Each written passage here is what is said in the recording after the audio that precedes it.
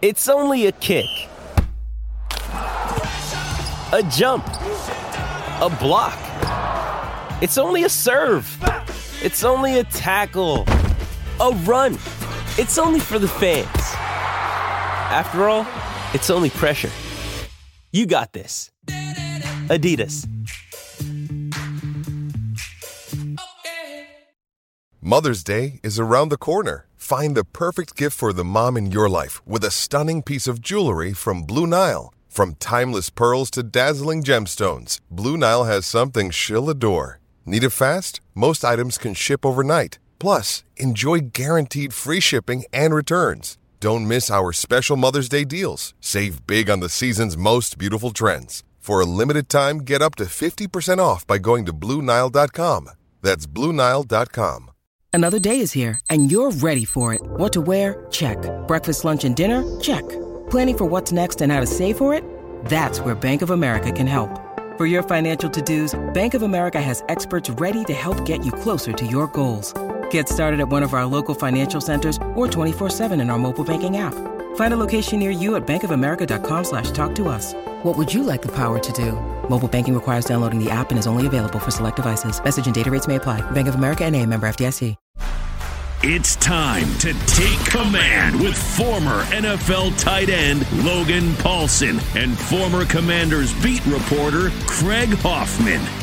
The Take Command podcast from Odyssey Sports. I am Craig Hoffman. He is Logan Paulsen. And all right, Logan, it's time to get ready for another football game, which is good because that means we can mostly stop talking about the last one. Yeah, I mean, it's tough, man. That's a tough loss, and it's exciting. That's the fun thing about the NFL is that you get opportunities each and every week to get better and kind of get moving in the right direction. And I think that's something that fans kind of miss is like as a player, as a coach, you can't dwell on that one too much. Like it's done by Tuesday when you kind of review the film, and so it's good. I think it's healthy to kind of get on to the next game, and it's going to be a tough one, but it's always exciting for an opportunity. So.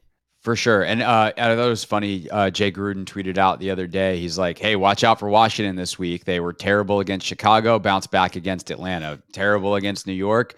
Actually, it started even with the Buffalo game. They bounced back after Buffalo. They bounced back after Chicago. Can they bounce back after New York? Obviously, the opponent significantly tougher in the defending NFC champion Eagles, who look like they are catching their stride. So we'll get into kind of the matchup itself in a second. But one thing that we want to talk about that's more kind of contained within the Commanders world is the play calling balance for Eric Bieniemy. And a big topic of this week, obviously, has been the pressures and sacks given up on Sunday to the Giants, who had 5 coming into the game and left with far more than that in the game itself. I guess they wanted with 6 in the game itself, so more than doubled their sack total on the year. And it was the first time, I think, this year that you look back and you go, yeah, most of those were on the offensive line as opposed to Sam holding the ball too long, not moving in the pocket, whatever it may be. But then people start throwing around these stats of like, oh, the O-line's been bad all year. Andrew Wiley's given up more pressures than anyone else. Sadiq Charles has given up more sacks than any interior offensive lineman or second most or whatever it is. And then you just start to look at the percentage numbers and they're right there in the middle. They're average. And you just realize like part of the reason that the sack number, the pressure number is so high is because Sam Howell has dropped back to pass more than almost any other, or might even be more than any other. He's top highest. 2. Yeah, he's dropped back to pass more times than any quarterback in the league this year, and thus there are more opportunities, and those average percentages yield higher raw numbers. So with that very nerdy setup, Logan, from a sheer like volume standpoint, do they need to just run the football more to keep Sam upright? And is like what effect does that have, or is that a silly oversimplification of a strategy? Yeah, I mean, I think it's a little bit of an oversimplification, but like with everything, there's an element of truth to that, right? And I think like when you look at, I think they're at 70% pass to run ratio. It's insanely high, and like in terms of drop back pass attempts, they're leading by like 100 attempts. It's a really crazy statistical breakdown when you look at that. So obviously you need to do something a little bit more, because like while analytically I think we both support the idea of throwing the football as being relatively more efficient, I also think there's advantages to running the football in terms of game flow, in terms of deleveraging your quarterback, making it easier for your offensive line, like you just alluded to, all those different things. So I do think you need to probably run the football more, but I also think there's layers to this. And so the first layer is obviously the run game, like we've talked about, is kind of cultivated around this idea that you're going to throw the ball to then run.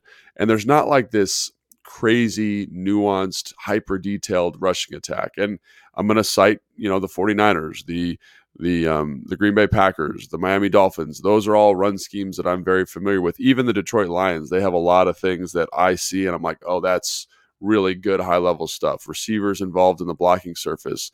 We're changing strength in the middle of the play. Like we have the tight end off the ball to the left. He's blocking back to the right on an outside zone to the right. We're immediately changing of strength. We're using the jet motion principles to kind of find advantageous looks, find the bubbles and spacing of the defense, and find the angles to the next level. That is what when I think about a good running game, that's what I think about. Now, like there's many ways to do this thing. There's 100 ways to skin a cat, 1,000,000 ways to skin a cat, whatever it is. But I think like that's what I would like to see more of. But again, that's my own personal bias. If you want to run the football more, you have to be invested in it in a way that I don't think this team has invested in it. And so I would say, well, what are some simple solutions that you've seen that there's a precedent for, having watched Kansas City, having watched where EB comes from? And some of the stuff that maybe you say we could get some miles out of is, hey, let's run a couple more jet sweeps. And it doesn't need to be 10 more jet sweeps. We're talking 3 more jet sweeps, because then when that jet sweep action comes and the linebackers bump, now we've kind of cultivated some creative angles to the next level. So I think there is an element of, yes, you want to run the football more, but you need to be more efficient running the football. And how do you do that? And to me, there's a schematic element, there's an identity element, it's a lot. And to kind of make that adjustment, week 7 of the football season can be a little bit challenging. But also, like to your point, you brought this up the other day, and I think it's a brilliant point. Even the stuff that we thought we'd see in terms of screens and kind of quick passes, and I'm not talking quick game, I'm talking like quick little bubble screen outlets, that elevates the rushing attack. And that kind of is a supplement for that. And we haven't seen a lot of that. It's been very, very consistent in terms of they run a ton of 5-step drop. And that's what it's been good for them. And I like it, but I'm also of the mindset that, hey, man, we need to kind of find some different stuff to do. And I don't like to be critical of play callers because it's so hard to do that. But if I'm just kind of 1,000-foot view, and if EB came up to me, I'd say, hey, man, and he asked me, Logan, he asked me for my opinion. This is what I tell him. I'd say, hey, I'd like to see a little bit more diversity in terms of how do we get to our runs. I know we like these runs, but can we be more diverse in terms of formation, motion, shift, whatever, to find advantageous looks? Can we find some of these other opportunities that Kansas City utilizes in terms of screens, like bubble pass? That's not exactly what I want to call it because it's more complicated than just bubble passes, but quick immediate throws, now screens, stuff like that, to again elevate what you're doing offensively and create horizontal stretch in the defense. And I think there are elements of that. I think I really believe they thought the RPO would be more effective for them this year. It hasn't really hit the way they thought, I don't think.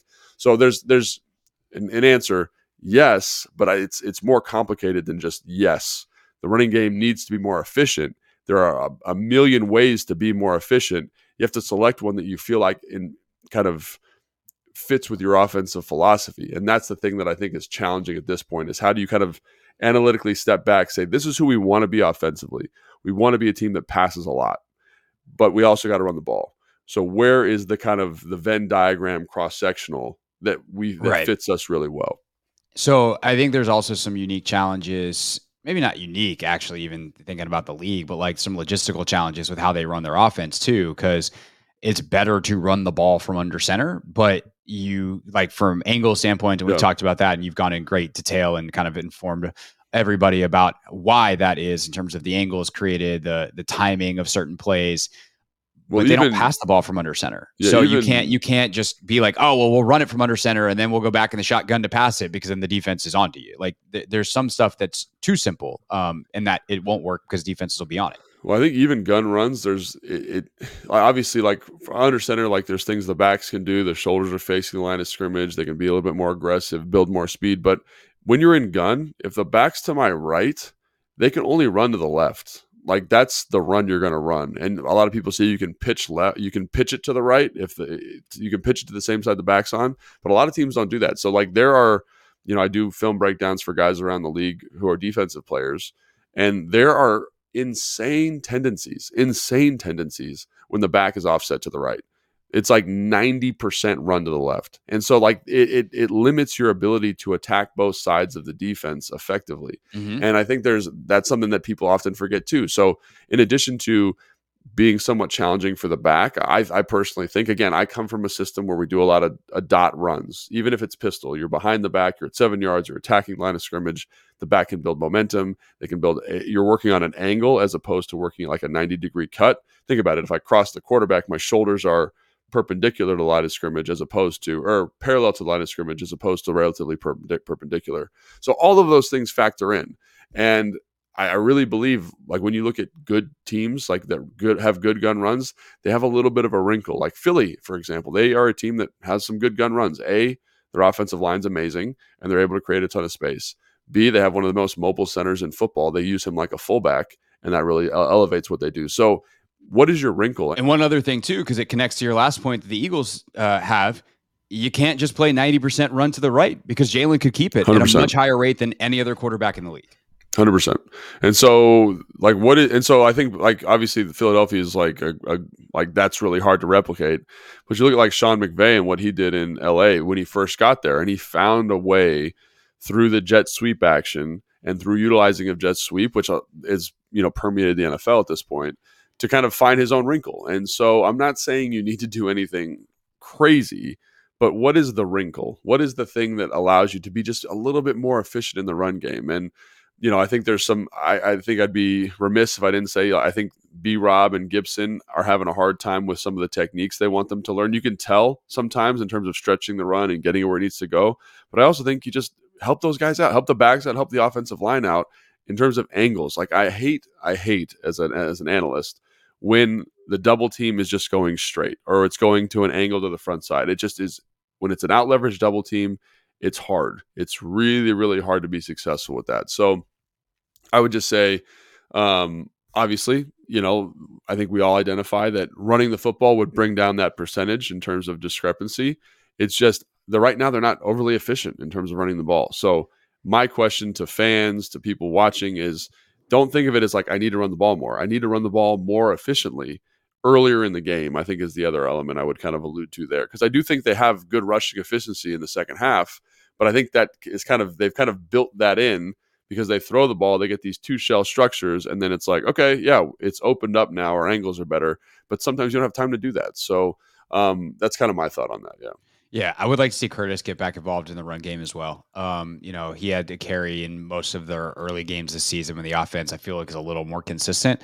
And there's just something about that. Like, one, he's good at it. And you should get good players the ball in spaces where they're good. But two, I think it's just another look. It's another thing for a defense to think about. And it can open up some stuff. So I think getting him involved, some of the, like a jet pass to Terry, something like that, getting Jahan a jet sweep, like it also gets these playmakers involved. The under center thing though, is there any track record of success for Sam under center as a passer? Like is that even an option? Because it seemed like when they wanted to run the ball last week, when EB was like, okay, we got to run some, this is not going well. They went to like the same play. It looked like under center, the same, at least like, sure. Like fake it left, go right. But they also then eventually ran a play action off it, and Sam got destroyed instantly because the Giants probably thought it was run and just bowled through the line of scrimmage and went right after Sam. So there was no time. So like you have to be able to mix it up with a little bit of drop back, with a little bit of roll, with something that's a passing element from under center. Have they done that really at all this year? It doesn't feel like yes. I mean, in the Broncos game, they did a little bit under center, but I think, and they do pass a little bit from under center, but it's not, again, it's majority gun. I want to say it's like 80% gun. That's just a number that I pulled out of my hat over there. Right. But it feels that way. Right. And it's a very nice hat, by the way. Thank you. They do some stuff like that, but to your point, does it marry? There are times even too, like where I feel like from a personnel standpoint, it's very obvious that they're trying to run the football. It's like we're in 12, we're in 13. There are times where they spread them out and it looks like they're going to throw the ball, and then they get nice and tight and packed in, and it's a run. So running the football kind of encapsulates all of these things. I don't think the offense is bad. I think the offense has done some stuff that I've been really impressed with. I think the way that Sam has developed in the offense has been very impressive. Obviously, there are some outliers to this, but he's a young quarterback. He's learning a new system. Yeah. It's hard to feel that way when, like, if the progress is the old stock market graph where, like, you just have to invest over time. On one of the dips, it's hard to feel like you're making progress. But if you look at where we are now compared to where we were week 2, it's still, and you draw a straight line, it's still up. Yeah, and it is very, very challenging. And I understand that that's so hard for fans or people just watching the game to kind of internalize, but Sam has done some really good stuff this year.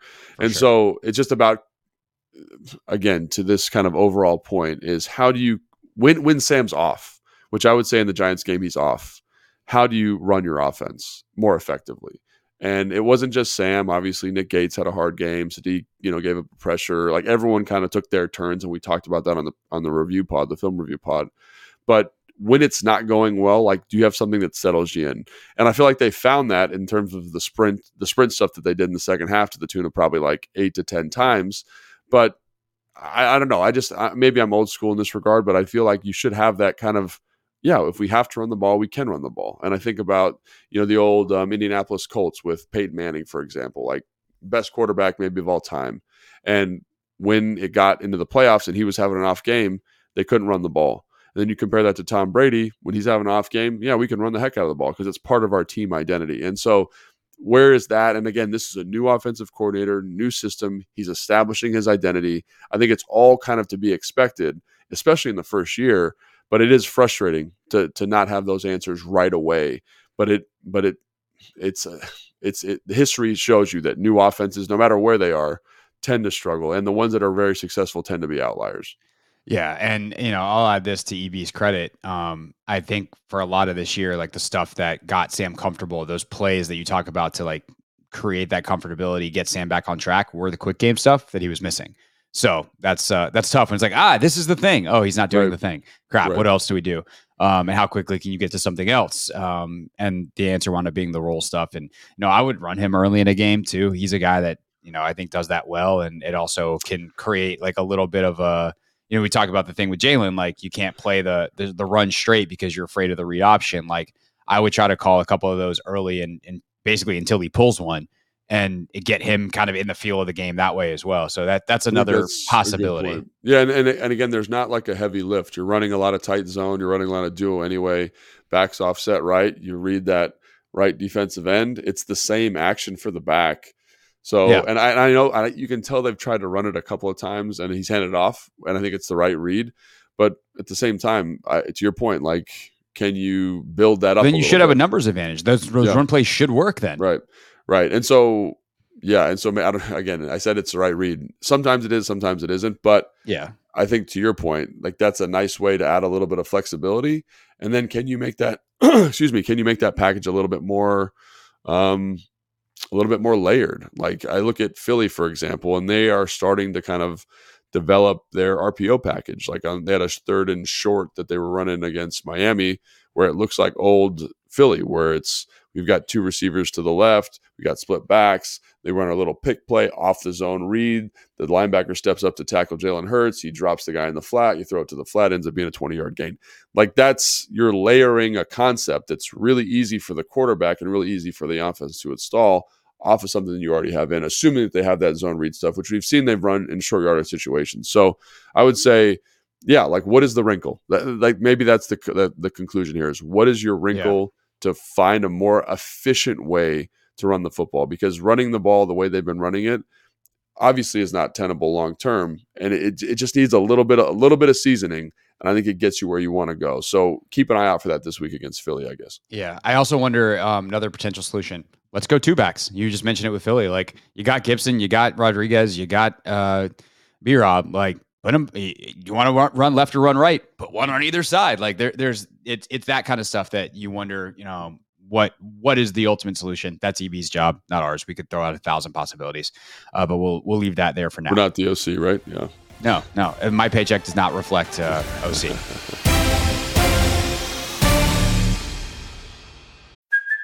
Hey, it's Kaylee Cuoco for Priceline. Ready to go to your happy place for a happy price? Well, why didn't you say so? Just download the Priceline app right now and save up to 60% on hotels. So whether it's Cousin Kevin's Kazoo Concert in Kansas City, go Kevin, or Becky's Bachelorette Bash in Bermuda, you never have to miss a trip ever again. So download the Priceline app today. Your savings are waiting.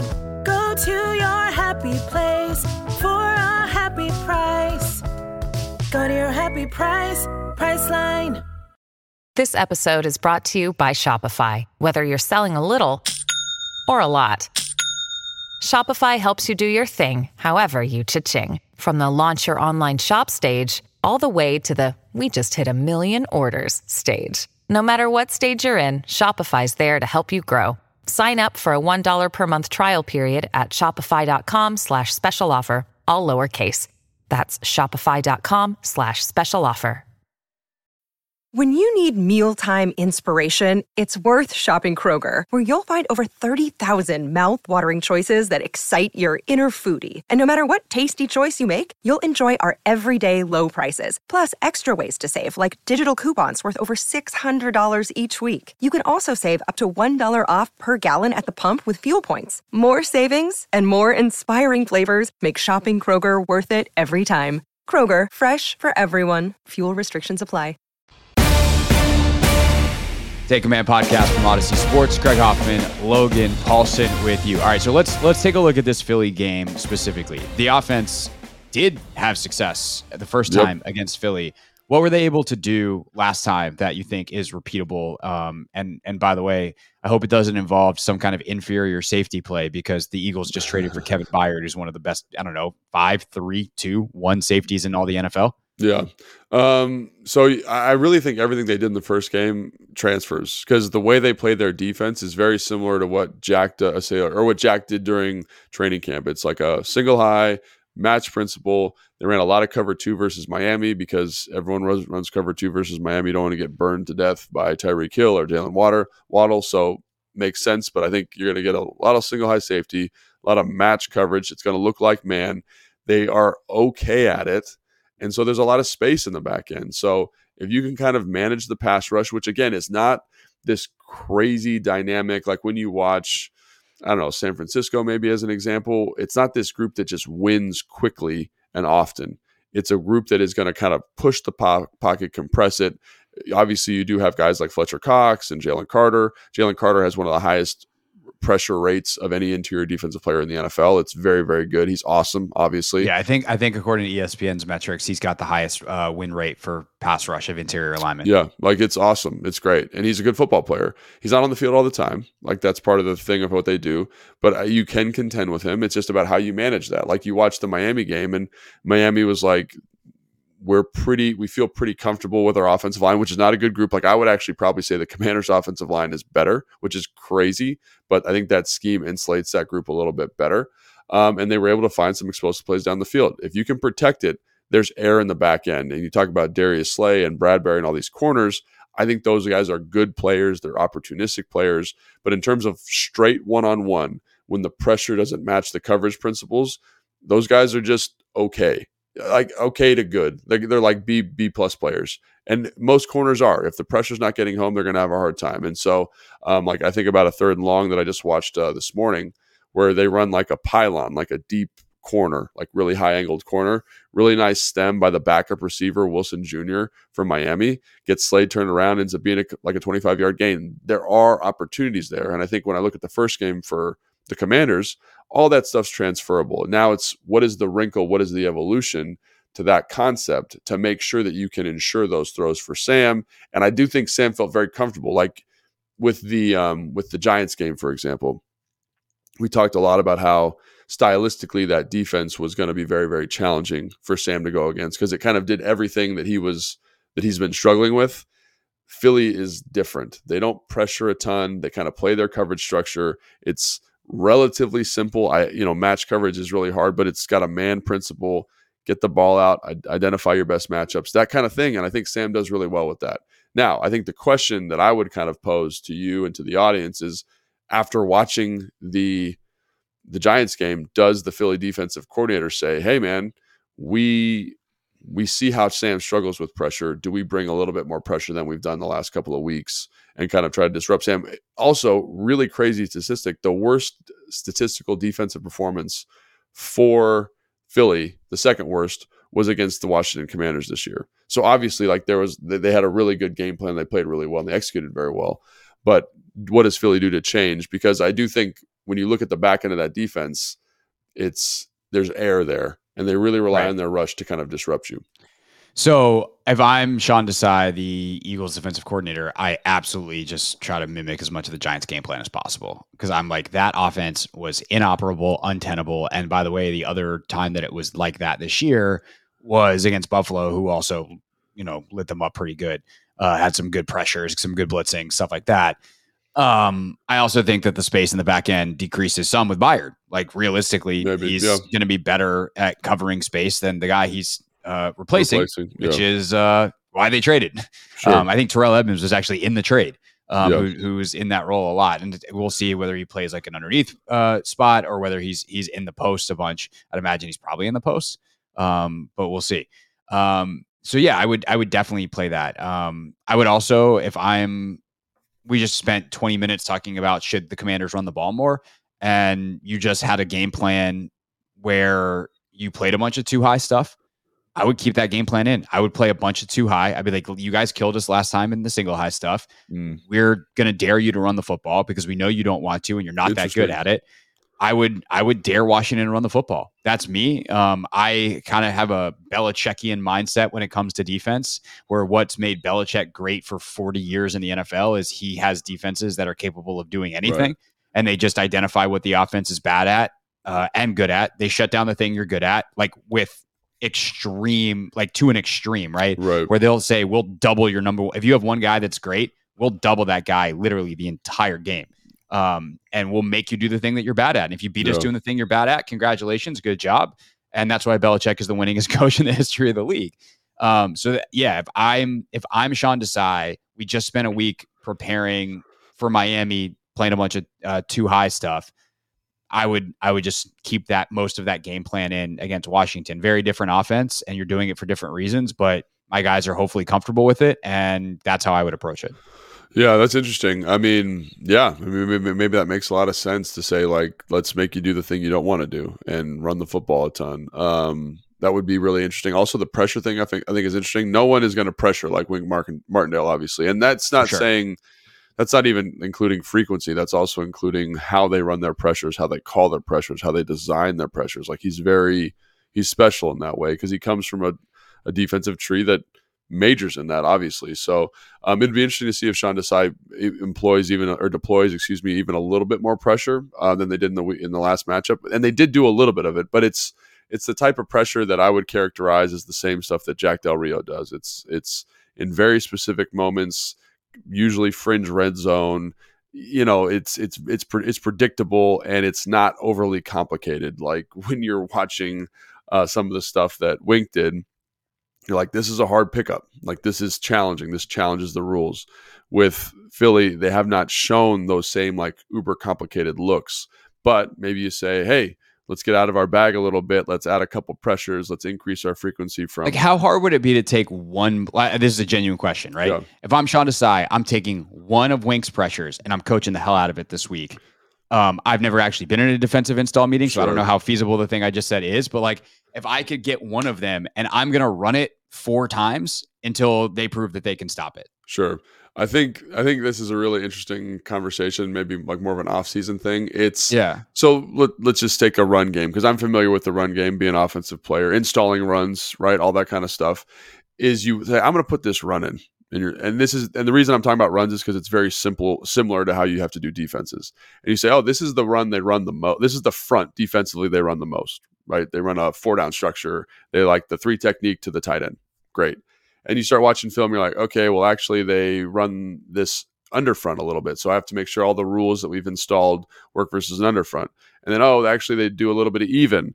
And then they actually have a Sam on the ball in this look. Do all of our rules apply? So even installing one run, even though like you kind of know what they're going to do, it becomes this really labor intensive thing. And defense is even worse, because there's so much variation in offensive formation. What if they're in 12? What if they do keep it tight? What if they spread? Right. And so it becomes a little bit more challenging, especially if you don't major in it. So with the Giants, it's like pouring water in your cup in the morning. It's, this is what we do. We can put this in versus whatever we want because we know all the checks. We know what we're doing.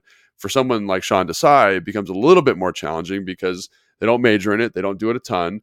And all of a sudden now you're asking guys to do things, and some of those things are zone pressure. So the defensive end has to drop out, and he's got to drop out to a 3-by-1. Does he have to push to number 2, or does he stay in number 3? And do you check to that? How do you get that communicated? And it becomes this really crazy install. And so even though it's one blitz, if it's too crazy, if it's too much of a departure from what you do, it becomes like it takes up a whole install, as opposed to, it's just 5 reps a day for the rest of the week. It's like, is the juice worth the squeeze kind of thing? So, right. I guess if you can get it like, hey, if they're in 3-by-1 on 3rd down, let's check to it. Let's check to it. Yeah. Yeah.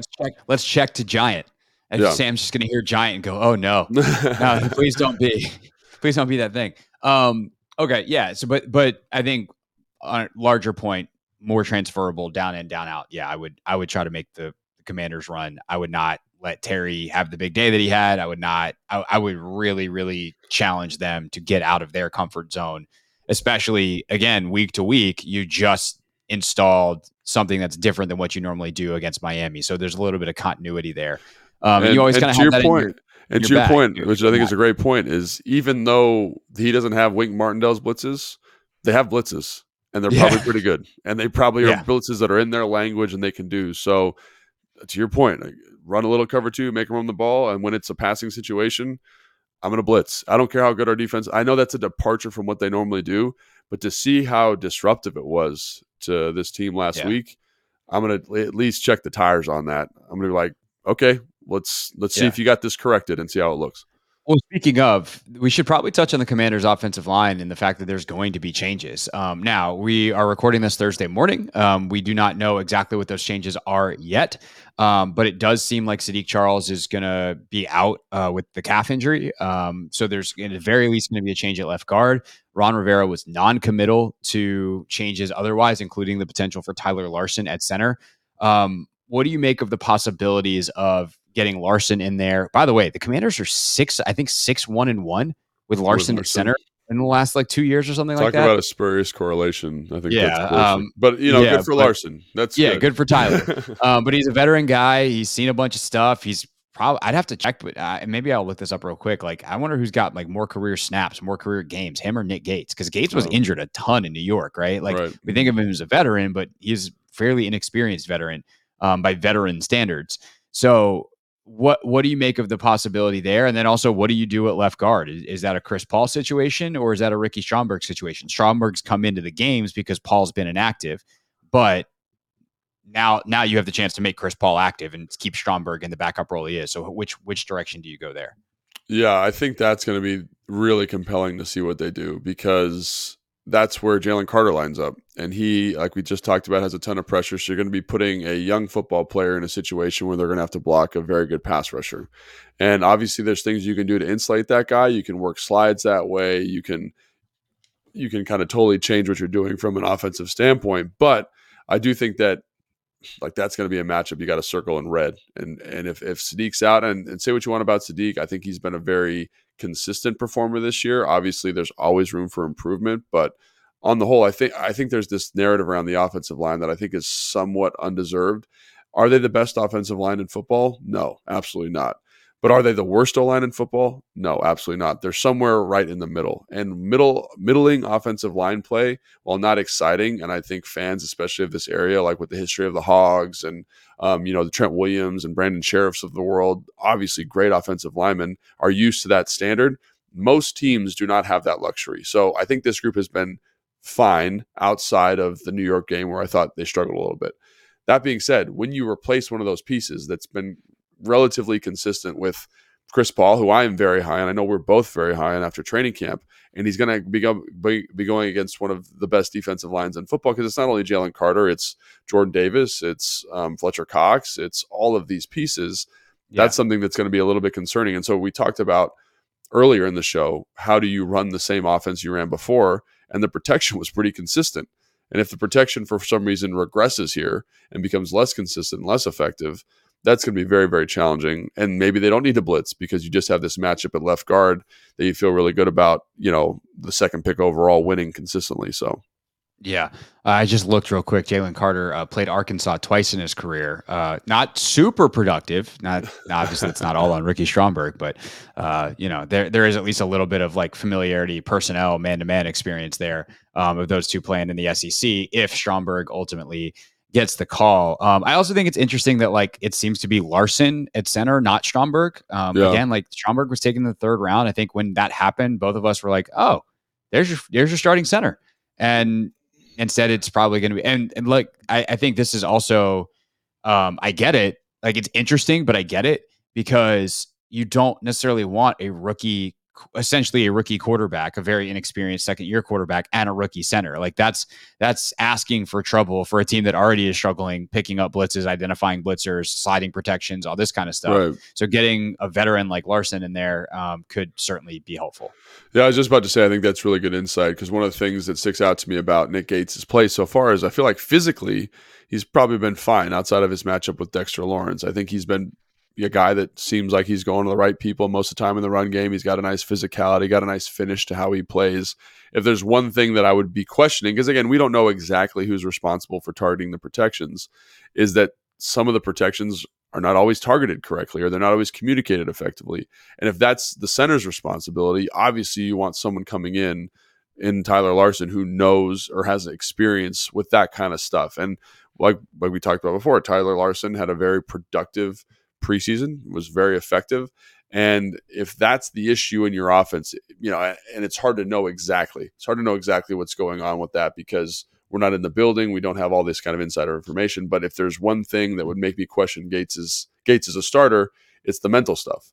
I want a guy who's got experience and knows what he's doing. Let's get him in there and get him calling the protections effectively and getting the runs ID'd effectively and all that kind of stuff.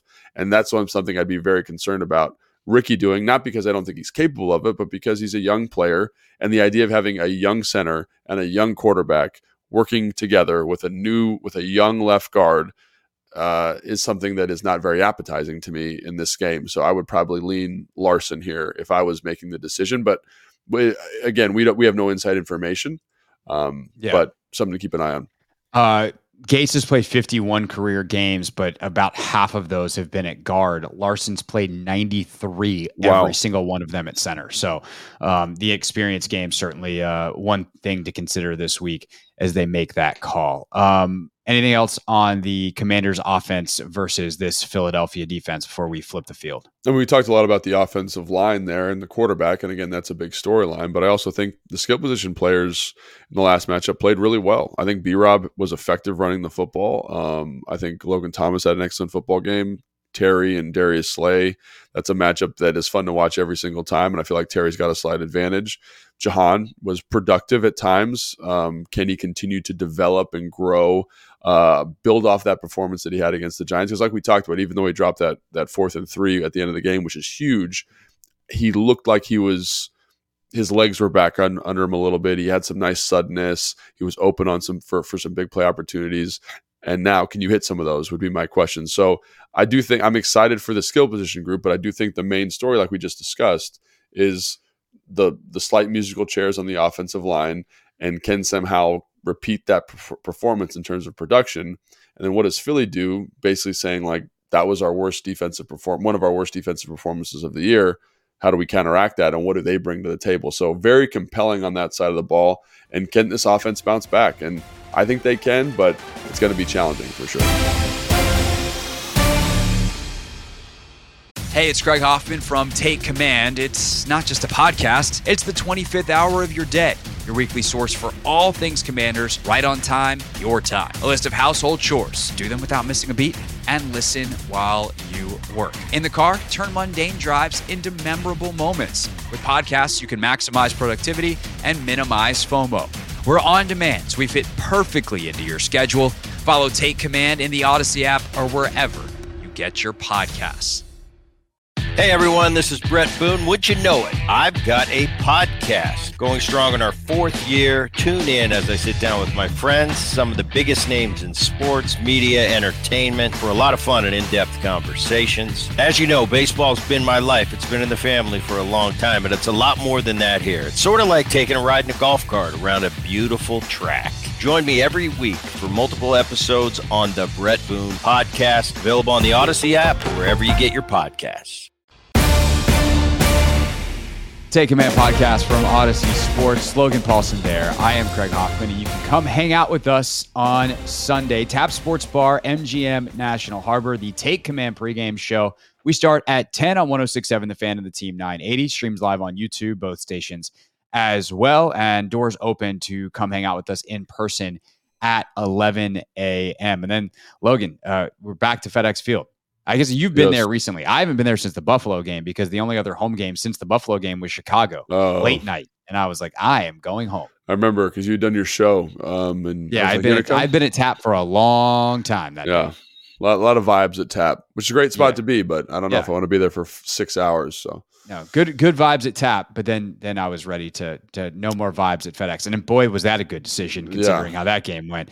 It's always tough. It's always tough being in the press box in those games because everyone is, all the reporters and all the people covering the team they're fans. They want to cover good football, and when you get up there, it's not. You get a little punchy. It gets a little punchy. That's exactly right. You're like, I wish I could watch the game anywhere but in here right now because it's. Everyone's so bummed, but I don't know that going out in the stands would be much better. I know. If you want to go on a field trip, just let me know. Hey, you want to get out of here? Let's go in the 400s and see how the folks up there are doing. I ended up just watching on the TV in the back there, which is weird because you can hear the game going on, but you're just watching it because you just want to be left alone. But yeah, hopefully much better performance than that one. So that would be good. Let's talk about how the defense can have a better performance, certainly than that night, but also kind of keep going what they've had the last 2 games. Like they were okay against Atlanta. Definitely got helped out by Desmond Ridder being Desmond Ridder. And then against the Giants, they were pretty darn good. A couple of big plays here and there, but largely very, very effective. And this has kind of been the Del Rio model. First 5 games, yikes, man. And then they start to round into form, and they're right on schedule in that regard. Philly, different challenges, though, than a banged-up New York Giants offense led by Tyrod Taylor. With that line, you got the best O-line in football. You got Jalen Hurts. You have A.J. Brown, who's got like 152 games straight of 125 receiving yards. It's actually not that many, but he's got I think it's 6. I think it's 5 or 6 straight games of 125 yards. Devontae Smith always seems to come alive against these guys and have some big plays. So, how do you try to limit this offense and give yourself a shot? Yeah, so I think if you're a fan of this team and you're a fan of the defense, while the Giants game, I know people are really frustrated by, I took it in a more positive way from a defensive side of the football. And you mentioned the explosive plays, which cannot happen, obviously. But I do feel like watching it, that there was a higher comfortability, or the defense was more comfortable in certain coverage structures than they've been in a while. Instead of having guys kind of running open or not passing stuff off correctly, I felt like they found some coverage structures, kind of this two-man, to match in conjunction with their traditional match stuff that felt a little bit more tight, a little bit more assignment sound. And so I would say if you just apply that same principle in conjunction with how well this defensive front always plays against the Philadelphia Eagles, and by the defensive front, I'm talking defensive line: Sweat, Chase, Payne, Allen. Ridge had a really good game last time they played, even though it was kind of a smaller sample size. That group can stop the run if they're playing if they're playing at a high level, and I think they will. They always seem to kind of step up with that. And so if the secondary is playing a little bit better, you can eliminate some of those explosive plays, which on paper and based on the past 2 weeks, you'd say they probably can. I know fans are saying Jalen Hyatt had two explosive plays. I take those as more of a positive, relatively speaking, to other explosive plays they've given up this year, because St. Juste is in good relationship to the receiver. So you need a good throw. They weren't coverage busts. It's just like dudes made plays. Right. And And so again, that's kind of how I take that. Even the one that he gave up to Drake London, where Drake London goes up and they kind of wrestle with it. He's in good relationship to the receiver. We're not having somebody bust down the field. Percy Butler, we talked about him, maybe not always perfect in terms of his angles and landmarks to tackling, but I thought was much more consistent in terms of getting to where he was supposed to be in coverage structure, which if you're a fan, all good things, because those things help eliminate big explosive plays to A.J. Brown. Now, is A.J. Brown going to get his? Yeah, for sure he's going to get his because he's A.J. Brown. But can you limit kind of how dynamic those opportunities are? And I think that's what you're seeing from the coverage standpoint. Obviously, that is really heavily predicated on, does the defensive line stop the run? Because I still think that's extremely, extremely important. When you look at them analytically, they have the highest number of rush attempts in the NFL. They're third in terms of percentage. It's a big part of their identity. And I look at the Jets game that they had, and the Jets did a fantastic job of stopping the run, bringing pressure on third down. Because one of the things about Jalen Hurts that I think is often overlooked in terms of his evaluation is that he holds the football almost as long as anybody in the NFL. I think he's got like the third longest time to throw, something like that. Him and Sam Howell are very similar. So what they did is they said, we're not going to rely on our front four to get home all the time. We're going to be a little bit more aggressive in terms of pressure, which again exposes the back end. So I don't know if Jack's going to feel comfortable with that, but they brought some pressures, nothing crazy, just to force Jalen Hurts off the spot. He made some mistakes in that game, and obviously the Jets were able to capitalize. So I would kind of follow elements of that game plan. So I think there's a good roadmap. I think you've got some good things from a coverage standpoint you like. And I think the defensive front always plays well against this group. Can they create some of their own pressure would be one of my thoughts, but that's kind of my high-level thoughts on the defense. Yeah. Now, you mentioned the back end. You mentioned the line. There's a piece missing there, and that is a big question for this week. How do you think they handle the linebacker situation? Because Cody Barton was a DNP Wednesday. Definitely seems like he could miss the game on Sunday. Again, we record this on Thursday mornings, which allows us to talk about a lot of stuff. And this is kind of the one hole in our timing of this podcast, because we want to be able to get it out to people enough time to listen before the game. But the injury status is floating out there for Barton. And if he can't play, it kind of begs the question, like, do you just put David Mayo out there and pray for the best? You saw some of him getting exposed in coverage last week, but also some other situations. And it got a little bit better. Do you put Jamin at the mic? Do you throw a young guy like Dejon Harris out there? Like, interesting. There's, because Khalid is kind of in the mix rotationally. Like, how do you handle that second level of the defense if Cody Barton, and by the way, who gets the dot? You just put it on. My guess is they put it on Mayo and say, like, you're calling the defense, you're playing middle linebacker. Please be careful in coverage. Do the best you can, man. And he'll go out there and try his hardest, and hopefully it's good enough. But there are options. How do you think they handle it? Yeah, in terms of guys that have been kind of the most splashy and exciting, obviously Khalid and Jamin are those guys. And I think Jamin obviously he struggled last week. We talked about the Tampa 2 throw for the touchdown.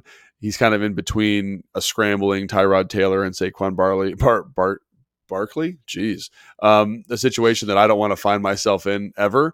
And obviously get lost in that situation. But I think overall he's having a very good year. Can he be the Mike? I don't know if that's something you want to do. I'd like to get both those athletes on the field. And we talked about Mayo, and Mayo, obviously had some issues in coverage. That's kind of who he is. But he led the team in tackles. He's a physical player, and he's a smart player. And so I don't want to diminish his role and his ability to execute at a serviceable level for this defense. And against a team that runs the ball a lot, maybe you want a guy in there that's excellent at stopping the run. That's a good point. I don't know. So it'd be interesting because I do think they do a lot in terms of attacking the perimeter. They attack the middle of the field. You got there's pros and cons to both. So maybe in terms of athletes, guys that I'm just like, wow, those two dudes are amazing athletes. I want them on the field more. Khalid and Jamin. In terms of consistency, I think you go Mayo. And so ultimately, I think the answer probably resides somewhere in a combination of the three of them and finding the best situations for each of them to be successful. Because while Khalid is a tremendous athlete, there's times in coverage where he doesn't seem to be totally on the same page with the coverage structure. And that comes with experience and timing. So I like all three of those guys. They're all limited in some way. They're all excellent in some way. And just if I'm Jack, if I'm the defensive staff, it's about finding the best amalgamation of that, because that's going to be a huge issue this week. is those guys and their ability to kind of play both, contain Jalen Hurts, all of those things. So, we talked about the D-line a lot, talked about the secondary a lot. They're going to have a huge role in this defense's success. Yeah. You could also play all three. They've played a little bit more base these last couple of weeks since the injury to Derek Forrest. So where they haven't wanted to do as much of the three safety look. The result has been Kalik's been the other guy on the field playing that Sam linebacker spot. So that's another possibility as well. We'll see what they do. Quan's played pretty well, but extremely limited snaps. What kind of speed do you want on the field? There's all these questions that are tough to answer, and that's Jack's job. And when he gives his presser later today, he's not going to answer any of those questions. That's just how that goes, and nor should he, by the way. That's not a criticism, nor should he give the Eagles, hey, we're going to do this, and on third downs we'll do that. No, that's not going to happen. Not good football. One thing that is always important to get the Eagles staying out of short yardage. You never want to be in short yardage against any team, but the brotherly shove, the tush push. Which one are you? I'm team brotherly shove. I mean, I team brotherly shove has got a little bit more poetry to it. Tush push is just fun. I think, I like them both. I like the play. I like that Logan answer. I know. I like that you've found something that is 95% effective in the NFL. Like what? Other teams have tried it and they can't do it. So whatever you're coaching there, whatever, I love that. And people are like, Logan, you're so lame. I just like something in the NFL that is so dominant, because very rarely do you find anything that is that effective. And so, but to your point, which is a great point, and I want to ask Jack this, I want to ask Ron this, I want to ask everybody in the building, how do you call the game differently, knowing that that's in the bag? Like, right. What do you do something? Because it's not different? Just stay out of 3rd and 1. Like, you got to stay out of 4th and 1. That's the thing. Yes. It is they're in 4-down territory more than any other team. It is a definitively harder task to defend this offense, because you truly, like, giving up 8 yards in 3 downs is probably one too many. Yes. And I think one of the things about Jack is he's kind of got this bend but don't break philosophy, which I think he's been a little bit more aggressive, to his credit. And you mentioned that Jack kind of finds his stride at week 5 or 6 of the season. And I think a lot of people are very frustrated by that, but also credit to Jack that you are finding things that your defense can do. Because each year, it's so funny. Last year, they were trying all these different coverage structures, didn't work. They found something that worked. This year, it seems like they're starting to find something that works, and I don't know why that takes so long, but good for him. It's better late than never, but man, you can't waste a quarter of the season. But having been a part of teams where the defense is bad and they're trying to find something, like when I was in Atlanta, the defense was struggling big time, and they couldn't find anything, and there was never a solution. It was one of the worst defenses in the NFL. So at least that you're kind of scratching on the boxes, you're changing how you're coaching, you're finding the right personnel. Good job, because it's being part of teams like that. It's very tough, and I know fans probably don't want to hear "good job, Jack," but kudos to Jack where kudos are due. We'll go with better late than never. That's the official stance of the Take Command podcast. Better late than never. That's exactly right. So I just, when I watch other teams, I'm trying to figure out if they're handling it differently, because the second you're in 3rd and 1, it's basically a first down, because 3rd and 1 is now a shot down for them, which is crazy. So you can't even treat that like a regular 3rd and 1, because they have 4th and 1 to go for it. So just that ability, and then their ability to maintain these drives, 19 plays, 17 play drives, is incredible. And I think it's just a really fascinating kind of wrinkle to the NFL that no one else has been able to adopt. And I'd love to just get some coach's perspective on it, but obviously they're going to kind of do what Jack does as his presser every day and be like, yeah, well, it's good, but we'll figure something out, or whatever he says. So yeah. I mean, it's interesting hearing Jason Kelce talk about it, the man at the center of it all, literally, on his podcast on New Heights, and he's like, it's organized mass, and we got mass, and we know how to get it organized and push in the right direction. And so, to me, the defense of it is like, you got to organize your mass back the other way. Yeah. But it's so hard, because it's not just mass, it's force. And like when you have Jalen, who's as strong as he is, and they typically put like AJ Brown and Dallas Goedert, I think, are the 2 guys that are typically pushing. They're the push, Jalen's the tush.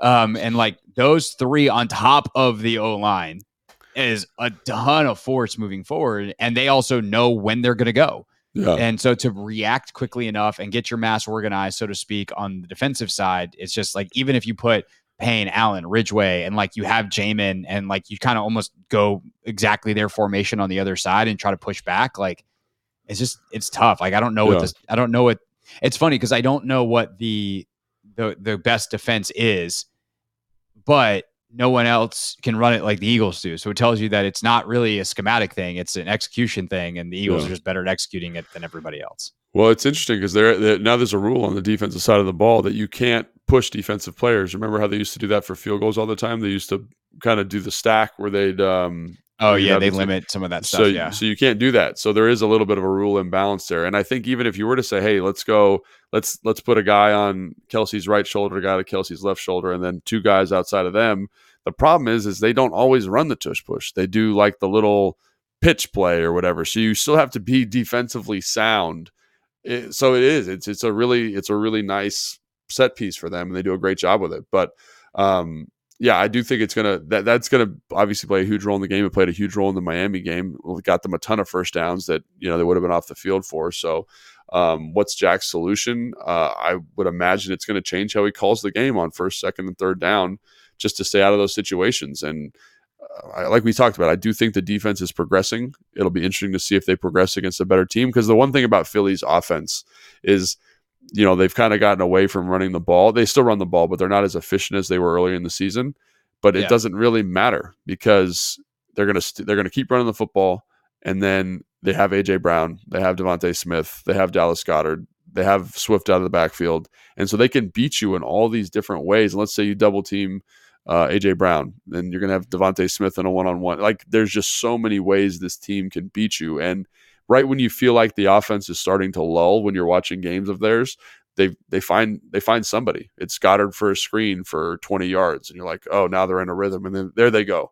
And so I think that's going to be the challenge this week, is much like in the first game where they got that explosive play to Devontae Smith, right before half that led to the field goal. How then do you kind of refocus yourself defensively? Because that's going to be the solution, is throwing the ball. How do you kind of batten down the hatches and make sure we're in a good position to be successful? So that's why this is really compelling to me from a defensive standpoint, because you could be great for 3 quarters, but they're so explosive. They're so dynamic. It's going to be this great chess match the whole time if the Commanders are going to be competitive and potentially win the game. Well, we got 3 more hours to talk about it on Sunday. Tap Sports Bar, MGM National Harbor, the Take Command pregame show. We will see you then and there. Of course, I've got some radio shows to do between now and then. Hope you'll join me on the Hoffman Show on the Team 980, 4 to 7 weekdays. You can also watch all of that on YouTube at the Team 980, and the Take Command pregame show simulcast at 106.7 The Fan as well. For Logan, I'm Craig. We'll see you Sunday. Have a great rest of your week, and thanks for listening to Take Command.